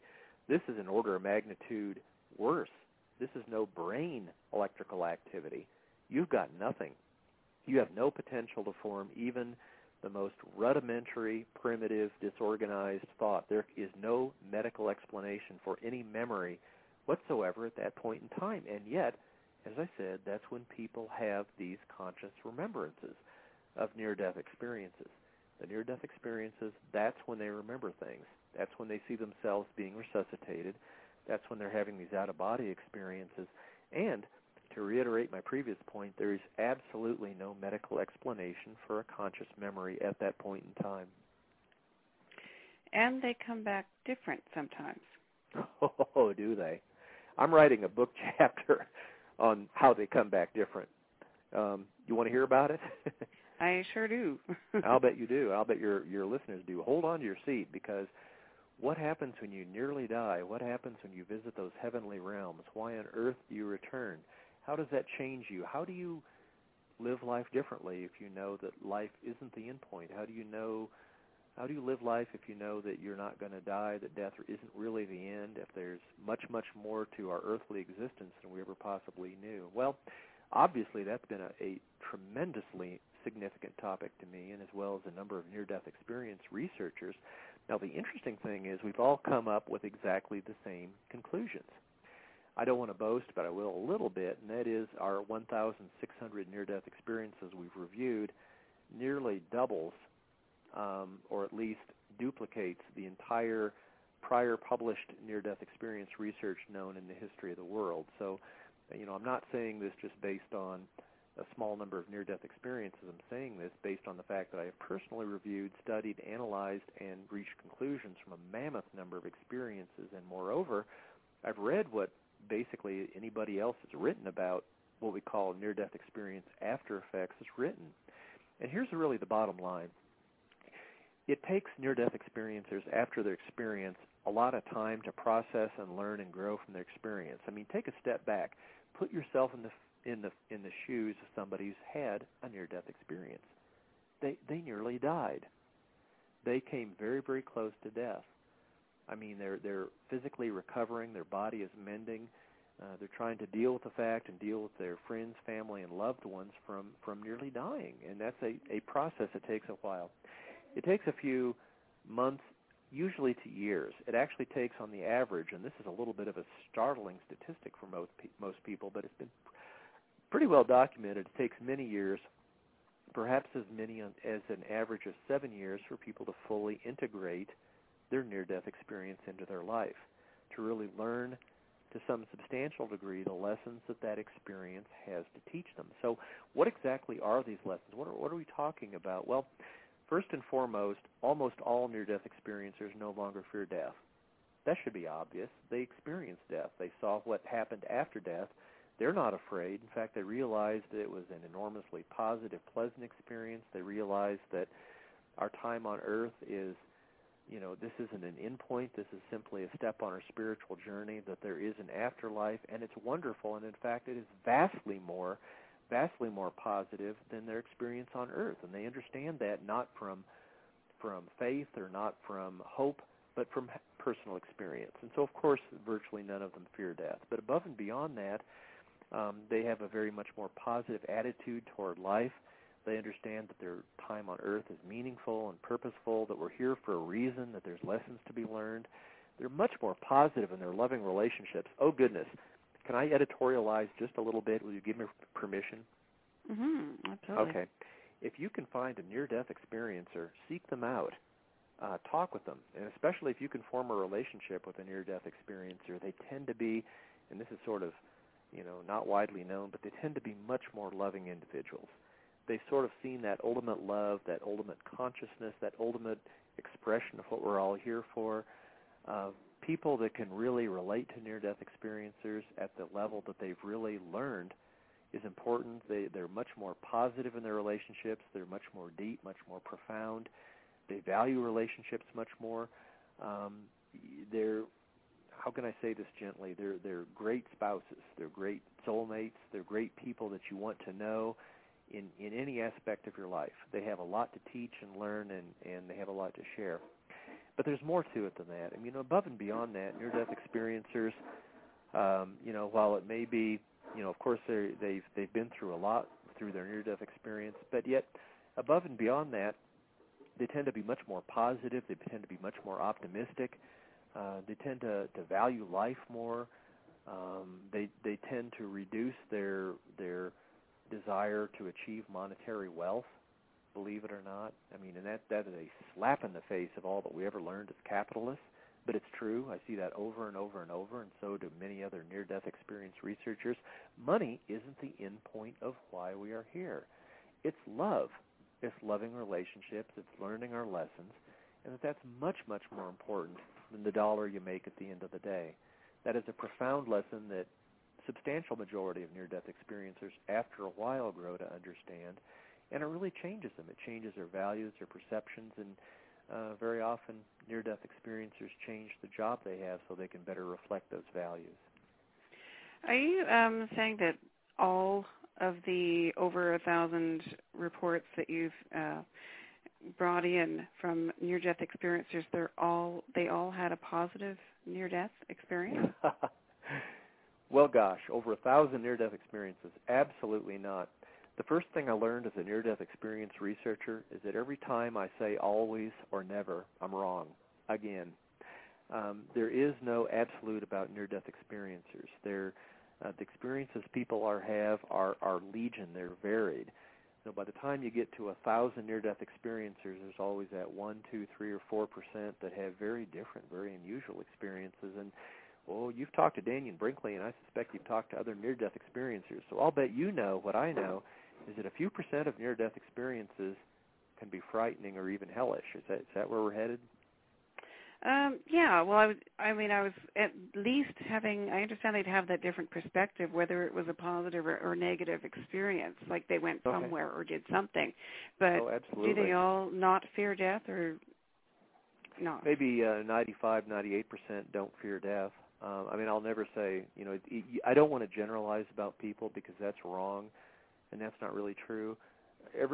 There's so many individuals here, and they have their own background. Even people that have such a profound experience as a near-death experience, you cannot say 100% of these people will go on to have this belief. That it just simply doesn't happen that way. I can tell you that compared to the population that has not had a near-death experience, it's overwhelming how little the near-death experiencers do not fear death, how much they value loving relationships, how relatively little they value materialism in this world we live in. There's no question about that as being a unmistakable trend, not seen by just me, but actually by many, many researchers before me. But yeah, there's we talk about positive near-death experiences. We talked about overwhelmingly positive feelings. In fact, a lot of near-death experiencers, I think Dannion was one of them, who said during their experience they realized that Earth is not their home. I mean, are you all sitting down and listening to this? That's startling, isn't it? I mean, a little bit. We were born here. We lived through this. Isn't Earth our home? I mean, what else could be home if Earth isn't our home? And yet that's the startling realization startling wisdom, if you will, that near-death experiences are sharing with me and everybody else in the world that listens to them, and that is this isn't our real home. Our real home is that realm that they existed in, that where they're living in that very positive, that overwhelmingly blissful area. I mean, the landscapes of beauty beyond anything that exists on this earth, where all of the people that ever died before them are with them and in full health. That's their home. And it's not an illusionary home. It is a real home. It makes it tough on near-death experiencers to realize that they're not living in their home right here, that their home lies beyond, that their home lies, if you will, in heaven. What about, how do you come from a knowing on that? Like I know you've had a lot of research done over many years, and there's a lot of common ground, and none of them feel that it was, a dream kind of state or whatever, absolutely. And it was very real for them. How do you know? Boy, that's the million-dollar question. Okay, are you sitting down? That's a very important question, and I wish more people would ask me that. You and probably all of your listeners are saying, hey, this is really interesting. Here's a physician. Here's a guy who's listened to over 1,000 near-death experiences, and he's not talking using words hypothesis or possible or probable. I seem to be using words that express a knowing, and you're very intuitive to pick up on that and very correct, I might add. I seem to be talking as if I have a sense that this is deeper than just simply wishful thinking or possibilities, and I'll be very glad to address that. I guess you have to take a step back and know me. I mean, you hear me talk like this, it would be hard for you or others that are listening to this program to understand that Dr. Long is a very evidence-based physician. I make my decisions based solely on evidence. I want to say, prove me is my mantra. Prove it to me. Prove to me that is the way things are, that's the way things really exist. And in the event that you can't or won't prove it to me, I don't believe it. And so based on that background, which I have felt and continue to feel to this day, I have looked at the evidence of near-death experience. I have looked critically at how much can I believe these out-of-body experiences, how accurate were their observations in the out-of-body state, medically speaking, from my own medical background, how accurate were their observations of their own resuscitation. I'll give you a hint. It's not like what you see on TV. It's different. I've lived it in the real world. I know how it really goes, and that's what the near-death experiencers describe. Well, what about when they, like the first near-death experience I experienced, how accurate are their observations even away from their own physical body? How do you know? How can you verify that? I've gone through this hundreds of times. I've made a formal study of this using the best scientific methods that I possibly can and a variety of other aspects of near-death experience. And so the short version of this, by the way, I'm writing a book, and you're one of the first people to hear about this, where I'm going to go into this in detail. And I wouldn't believe just my comments without seeing it in detail myself either. But believe me, what I'm going to document in this book, we're using the best scientific methods that I possibly can, scientific methods accepted by any serious, credible scientist anywhere else in the world. I have documented to my own satisfaction and the satisfaction of, I think, vast numbers of other people that near-death experience is for real, that this stuff really happens. Consciousness does apparently leave the body, that what people see, hear, and use basically all their sensory organs, and actually a sixth organ, that being intuition, when they're in the out-of-body state, is for real. Their life review's for real. It's realistic. Occasionally they see future visions of what will be expected on Earth in the future. Hey, Danyan did that too, by the way, and I'm sure he shared that in years gone by. From the near-death experiencers I've studied, this appears to be startlingly for real. So the bottom line is near-death experience is for real. You don't have to take my word, and you don't have to take it on faith. When the book comes out in a year and a half, read it, decide for yourself. Okay. Well, we'll have to get back on the show when that comes out as well and talk some more about that. But I'll have plenty to say then. Believe me. Who do you know been dead the longest in all of these different studies? Okay, I'm going to take a step back because as a physician, I've actually had direct communications with people that have, there are some well-popularized near-death experiences where people purported that they were dead for over a day. I'm not not going to name names, but I will say I'm skeptical about that. First and foremost, reality. I have talked directly with physicians who have done research articles about people that have been dead, especially children, for 30 minutes or more. Predominantly people that are dead 30 minutes or more and are successfully resuscitated at least years ago were children, and very often they were drowning accidents in ice water. They'd break through ice, and their body was cooled almost immediately from being in ice water, and they had the ability to apparently not be able to breathe or they have their heart stop for half an hour or more and were successfully resuscitated with minimal or no neurologic damage. However, there's been some recent efforts at resuscitating people, and it was actually done at the University of Pittsburgh, interestingly, and potentially some other centers, where more and more, just within the last several years, they're resuscitating people that have apparently been clinically dead for over 30 minutes, even adults, and not necessarily those that had their life-threatening event as associated with ice water drowning. Now, what's really, really interesting about this is that we're going to have more and more of these people have near-death experiences. In fact, there was an interesting TV show, and I won't mention the channel, but they were talking with me about this near-death experiencer who, went through these really, really, truly cutting-edge resuscitation efforts where we're getting people turned back and brought back to life, whereas even 5 years ago it would have been considered impossible. And, of course, more and more of these people are going to have near-death experiences. And so, as best I can tell, you're an adult. Your chance of being resuscitated successfully after no heartbeat and respiration for 30 minutes, very, very small, but not zero, and a lot better now than it was 5 years ago. You get out beyond an hour, almost certainly zero. So, but that's medical science advances on. If there's one thing I respect as a physician, we're getting smarter and more knowledgeable and more effective in how we administer our medical practice day after day, week after week, year after year. You've got a better chance of having a cardiac arrest and being resuscitated today than you ever had before, and in the future, an even greater chance. And a lot of these people will have near-death experiences. Has anyone tried to, this is kind of an obscure question, but it's just coming to mind as you're talking, but has anyone tried to, kind of like in that, movie Flatliners, I don't know if you ever saw it, but has anyone tried to induce the experiment? Gosh. If I had a nickel for every time I've had to talk with them, no. All right. Yeah, sure, yeah.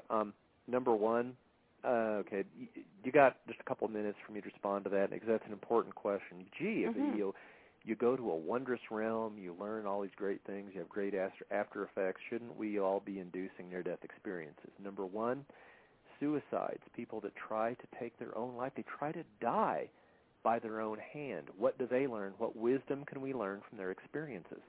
Well, gosh, I've only studied a few hundred of those over the years gone by, coupled with the research of a vast number of suicide NDEs, near-death experiences, by my research colleagues. Let me tell you and every listener, the first piece of wisdom that comes from suicides that attempt suicide and have a near-death experience is they quickly learn, as part of their experience, that they made a huge mistake, that suicide is wrong. In fact, the overwhelming majority of people that have a near-death experience as a result of suicide do not try suicide again, because they understood from their experience that's wrong. They're here on earth for purpose. Their life has meaning, and under no circumstances will they try to kill themselves again. So that's really critical. But number two, I've been approached by, shall we say, too many media moguls who say, gosh, wouldn't this be great? We can induce a near-death experience or someone nearly die and see what happens. Me, and consistent with all other ethical near-death experience researchers, will have nothing to do with anybody that tries to induce a near-death experience and then tries to make a media topic of it. And in fact, we will see to it that they are prosecuted legally and that they are prosecuted to the fullest extent of the law through civil action to make sure that that is discouraged. You do not try to take your own life. Yes, near-death experience is wonderful. It's glorious for the great majority of people, but it is a gift. It is not a gift that we can choose to try to achieve.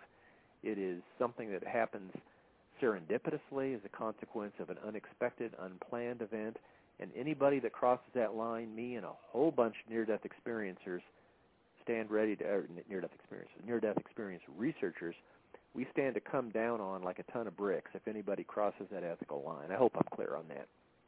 Yes, and it's always good to mention, years ago I was interviewing Dr. Lee Poulos, and we were talking about how many people had been struck by lightning and come back with psychic abilities, Daniel included.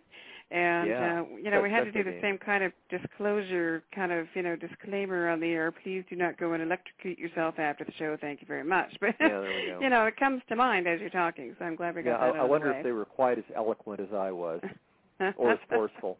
Anybody tries to induce this, there are legal, civil, and and a variety of, shall we say, criminal and civil consequences of that kind of behavior. And believe me and a whole bunch of NDE researchers stand ready, willing, and I dare say able to come down hard on anybody that crosses that line. Thou shalt not try to kill yourself. And by the way, that's what near-death experiences understand too. I mean, that's coming from on high as well. It's not just NDE researchers. More importantly, you just don't want to do that. If you feel like killing yourself or you feel like ending your life, talk to your primary care healthcare team. Call a suicide crisis line. That is the right thing to do. And you're hearing that from someone who, believe me, is speaking from somewhat of a position of knowledge or understanding. Okay, so that having been said, let's pull all of this together. Surely. You've done the research. You personally are coming from, there's enough evidence, it's real, period. So having said in my that. opinion, oh, by the way, let me tell you, I'm not alone in coming to that conclusion. Virtually every person who has a near-death experience has the same conclusion I have. They just happen to come to it a lot quicker. Not kidding. Near-death experience is for real. Ask anybody who's had one. Well, what does this mean in the big picture of the meaning of life and all of that? Let's pull it together to that place. Okay. What is your theory on that now? Oh, I don't have a theory. Can I be less than humble, please? Okay. Please do. I would be anyway. I'm kidding. No, I've heard so many people. We studied this. We studied near-death experiencers come back and they have some insights into what we're doing here on Earth. I'll answer that. It happens to do with lessons of love. It happens to do with relationships, especially loving relationships, and very typically loving relationships with their family and especially children. That seems to be one of the dominant reasons that people are aware that they need to return from the heavenly realms back down to earth to continue to live their life. By the way, that's not hypothesis. I'm not guessing. That's my conclusion from vast numbers of near-death experiencers and totally consistent with the findings of multiple other near-death experience researchers. This is factual. But above and beyond that, I mean, the overwhelming message is that if you want to judge yourself in some way, judge yourself as a beloved child or childess of God, because believe me, I hear that overwhelmingly consistently. That is what we all are. We are beloved beyond what we could possibly know, what we could possibly understand, or even believe in our earthly existence. But it's true that our life is meaningful, purposeful, and has direction and lessons for us and value for us that is vastly beyond what we could possibly know with our day-to-day normal earthly existence. I mean, this is the big amazing thing. Wow, I had no idea. As a doctor, you're born, live, die. Oh, whoa, boy, did I learn when I studied near-death experiences. There's a whole new universe to this. There's a whole new reality, and it's very, very positive and good. It's very, very much a part of why we're here. So, we're a couple of minutes to the top of the hour, and you're talking to, you're preaching to the converted in some form already, because at least in theory, a News for the Soul listener would already be aware of themselves being more than the physical, and thusly on the, seeking path in life, in this place. Trying to kind of bring that into a place where, I want to know. I want to come from knowing, and they want to come from knowing, Good. So do I. Yeah. Now you're preaching to the choir, that being me, but go ahead. Yeah, because when, News for the Soul is all about empowerment and coming from direct experience, and, we've covered that we aren't going from direct experience in that way. So how can we assimilate this information and really know? Right. Oh, that's a really good question. How can you really know? How can you go beyond faith and say, I get it, I understand this? Number one, talk to as many near-death experiences as you can. Listen to this show. Every single time it's on, I'm sure there's going to be near-death experiencers in the future. Are you hearing me, listeners? This show will bring you the original source of data that you can decide. IANDS, the International Association for Near-Death Experiences, has near-death experience groups all around the world. Look them up, IANDS.org. Go listen to these people, talk to them, ask questions, be as critical as you want. Go to the website that I have developed and that my soulmate Jody has developed, nderf.org. Read any one of the over 1,000 experiences posted on the website and join the bulletin board and be as critical as you want to be.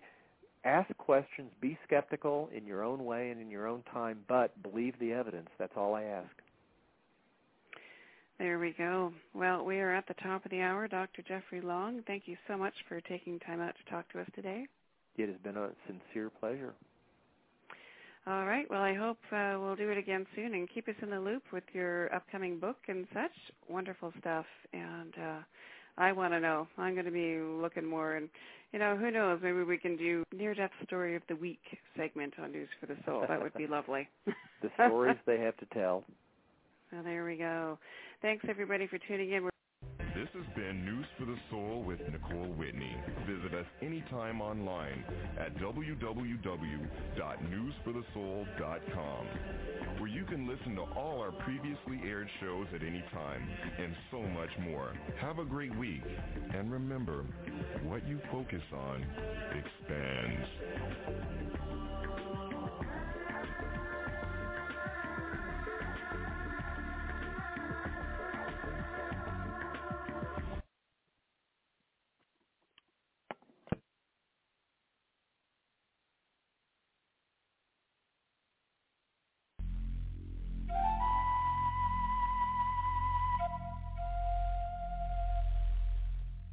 Hear all of our previously aired broadcasts of News for the Soul online at newsforthesoul.com. Now let's get back to the show.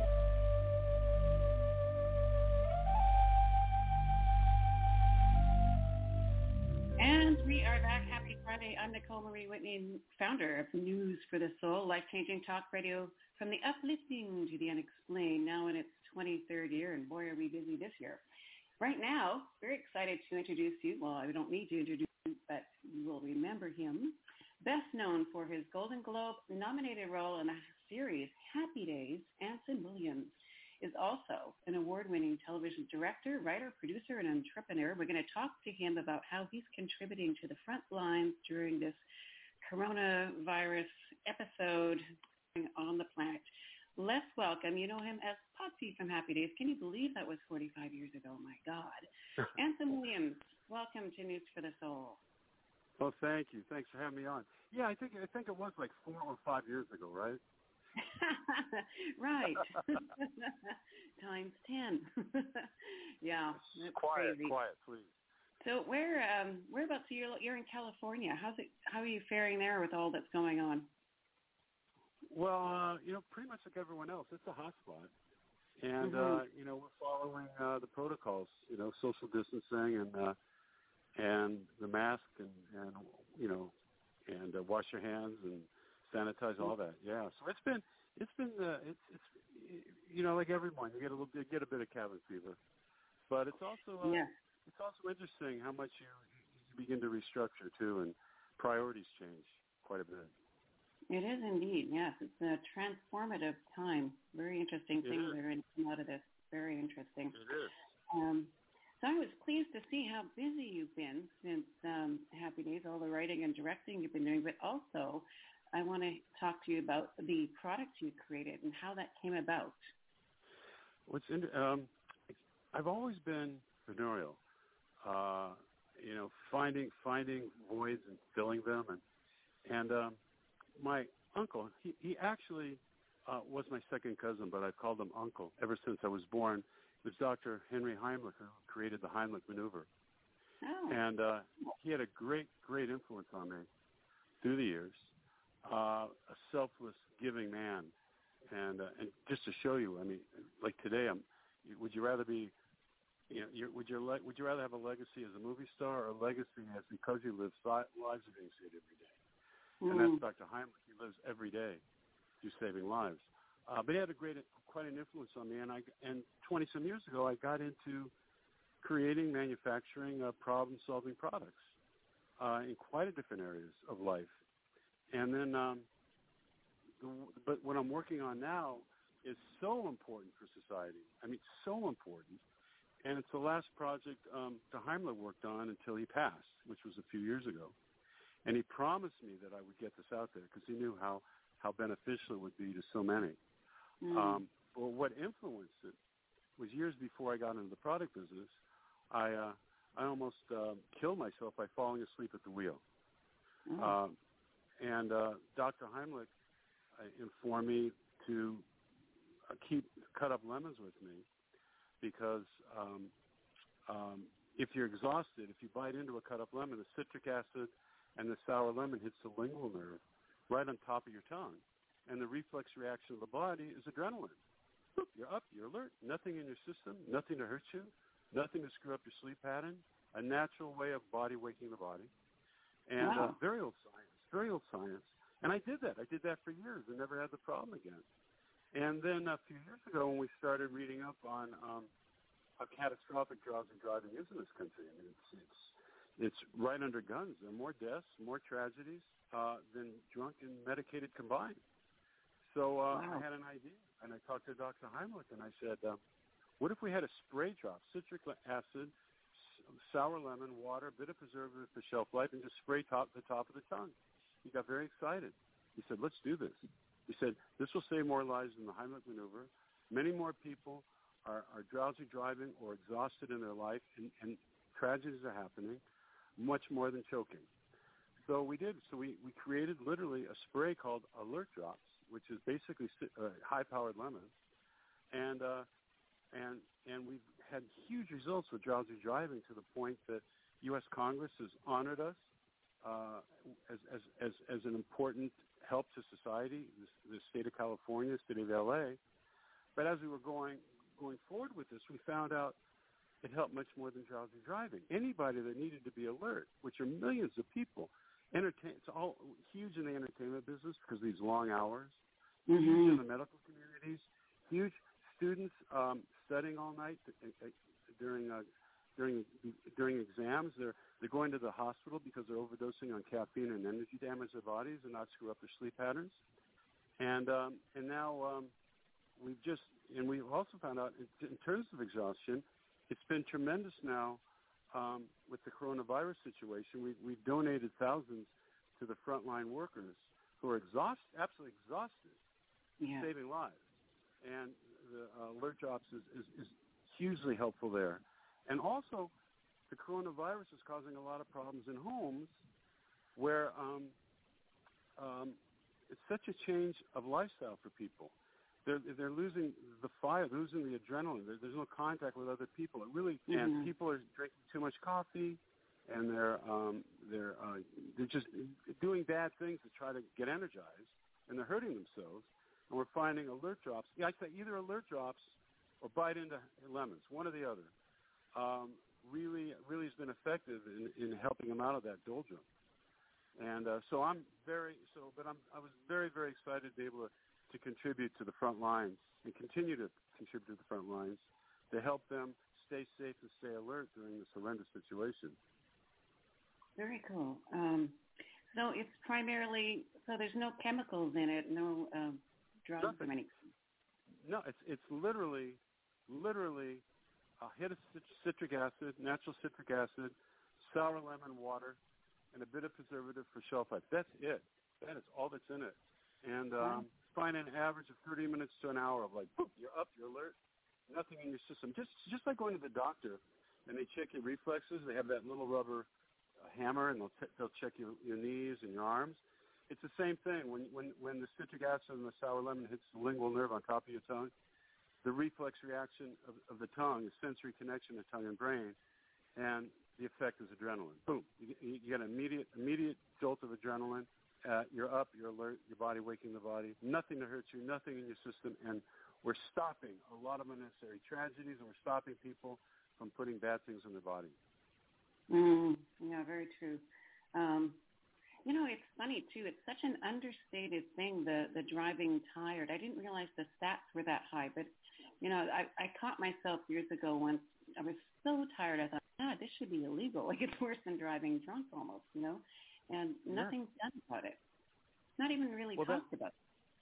No, and that's what gets me. They talk about drunk driving, medicated drive, but drowsy driving is worse than all of it. In 2012, they did a very detailed study, and it's more now, by the way.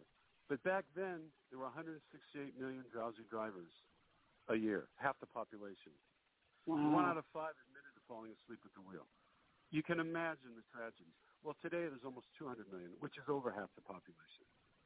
It's a big problem. You're driving a firearm, and the majority of the people killed are not the drivers. It's families are destroyed, kids are destroyed.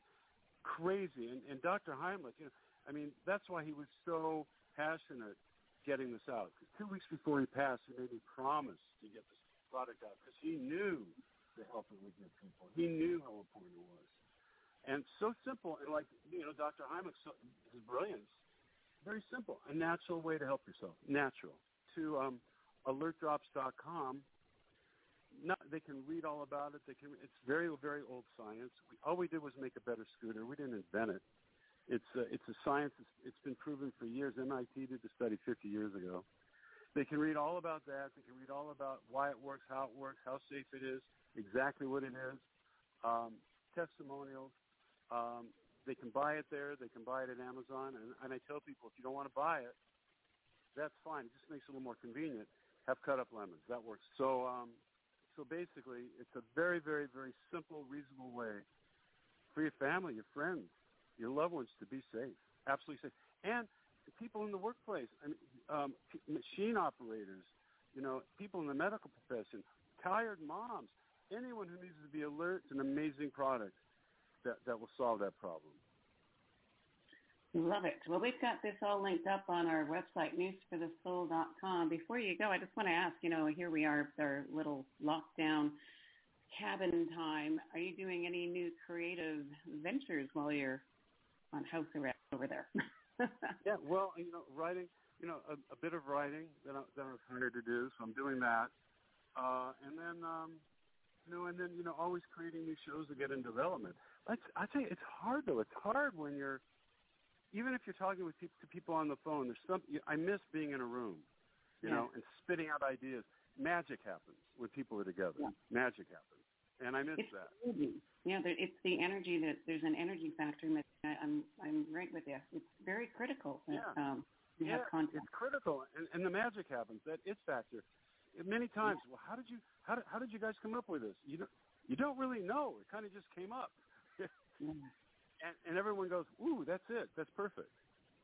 You know, so like they say too, don't try to be overproductive during these times. You know, you just calm into it. Let it come naturally. Calm into it.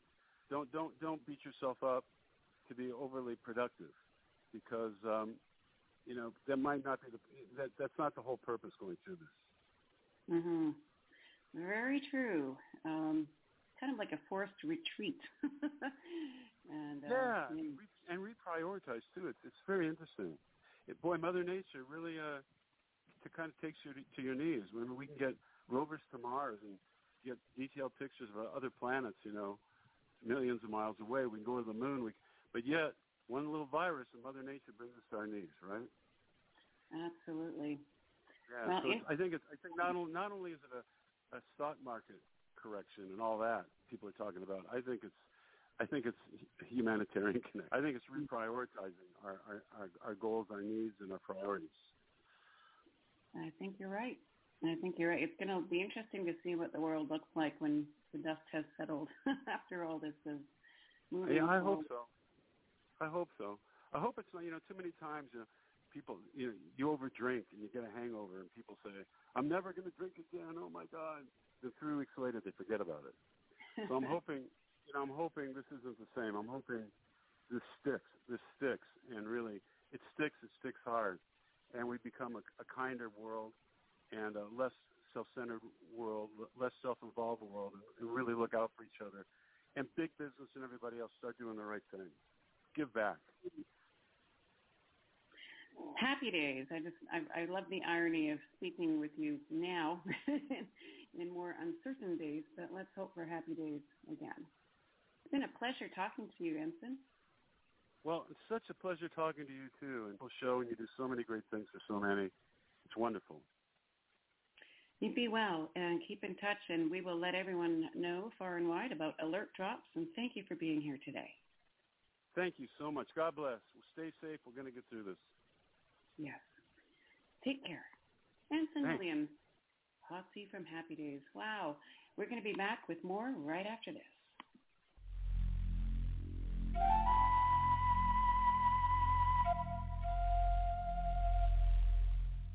Hear all of our previously aired broadcasts of News for the Soul online at newsforthesoul.com. Now let's get back to the show.